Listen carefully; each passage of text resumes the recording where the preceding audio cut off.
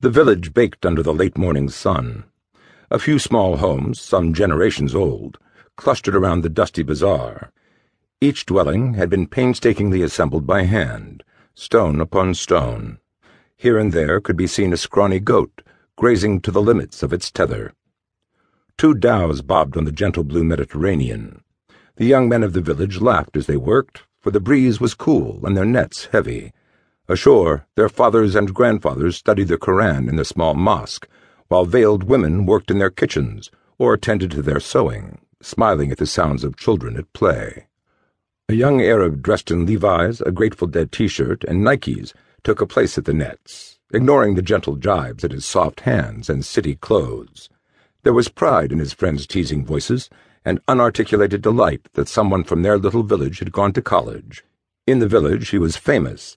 The villagers imagined in their simple goodness that such talent as his must also be renowned in the great outer world. The visiting youth had not forgotten his roots, or the hard physical labor of the boats, the lapping of the waves, the rhythm of work, the honest tiredness and dreamless sleep at the end of the day. They would always be a part of him. Occasionally, as he hauled in the nets, the breeze would bring snatches of a child's happy voice. He liked to imagine it was Layla's voice. Of everyone and everything in the dear, sweet village, he most missed his baby sister. An eerie, high-pitched whistle, scarcely audible above the crashing surf, gave the only warning of impending doom. The first shells blasted harmless geysers from the unresisting beach, but hidden artillerymen quickly corrected their aim. The fishermen watched in horror as the next 3 salvos walked up the shore into the defenseless village. The 5th salvo bracketed the mosque, toppling the slender minaret. The terrified screams of women and children filled the gaps between explosions. Frantically, the village fishermen turned their boats for the beach.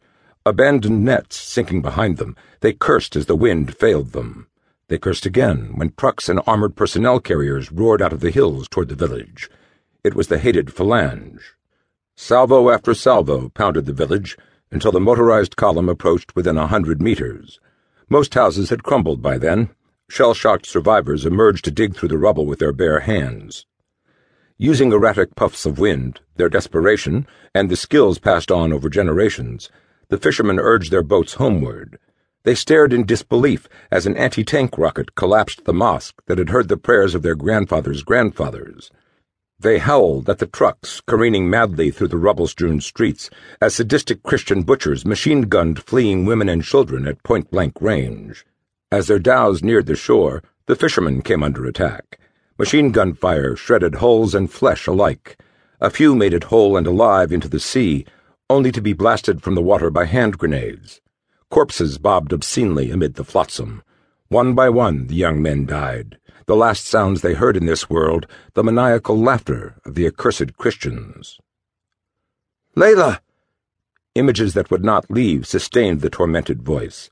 Great gulps of caustic salt water could not silence his cry, nor hours of agonized screaming, nor even absolute exhaustion. The young, city-dressed Arab lay half across a bit of broken mast. His hands, without any direction from a conscious, reasoning mind, clutched the tangled cordage. He drifted. The tide dragged him, raving, far out to sea. He was rescued 2 days later by a passing Cretan freighter. The honest seaman had to pry his fingers from the ropes to which he clung. He wanted to kill these Christian dogs. Deranged from dehydration and sunstroke, he could not even stand. His feeble lunge was mistaken for a stumble. He awoke in a swaying hammock. A pale, unwelcome clarity, if not quite sanity, had asserted itself as he slept. He would have preferred lunacy had it meant that he could forget. His parents slaughtered. Grandfather crushed in his own beloved mosque. His childhood friends shot like so many clay pigeons. And little Layla. He had watched helplessly as so many children died. Indistinct with distance, every face became Layla's face. Every death, Layla's death. Over and over and over. The sole survivor of a nameless Lebanese town knew one thing to the core of his being.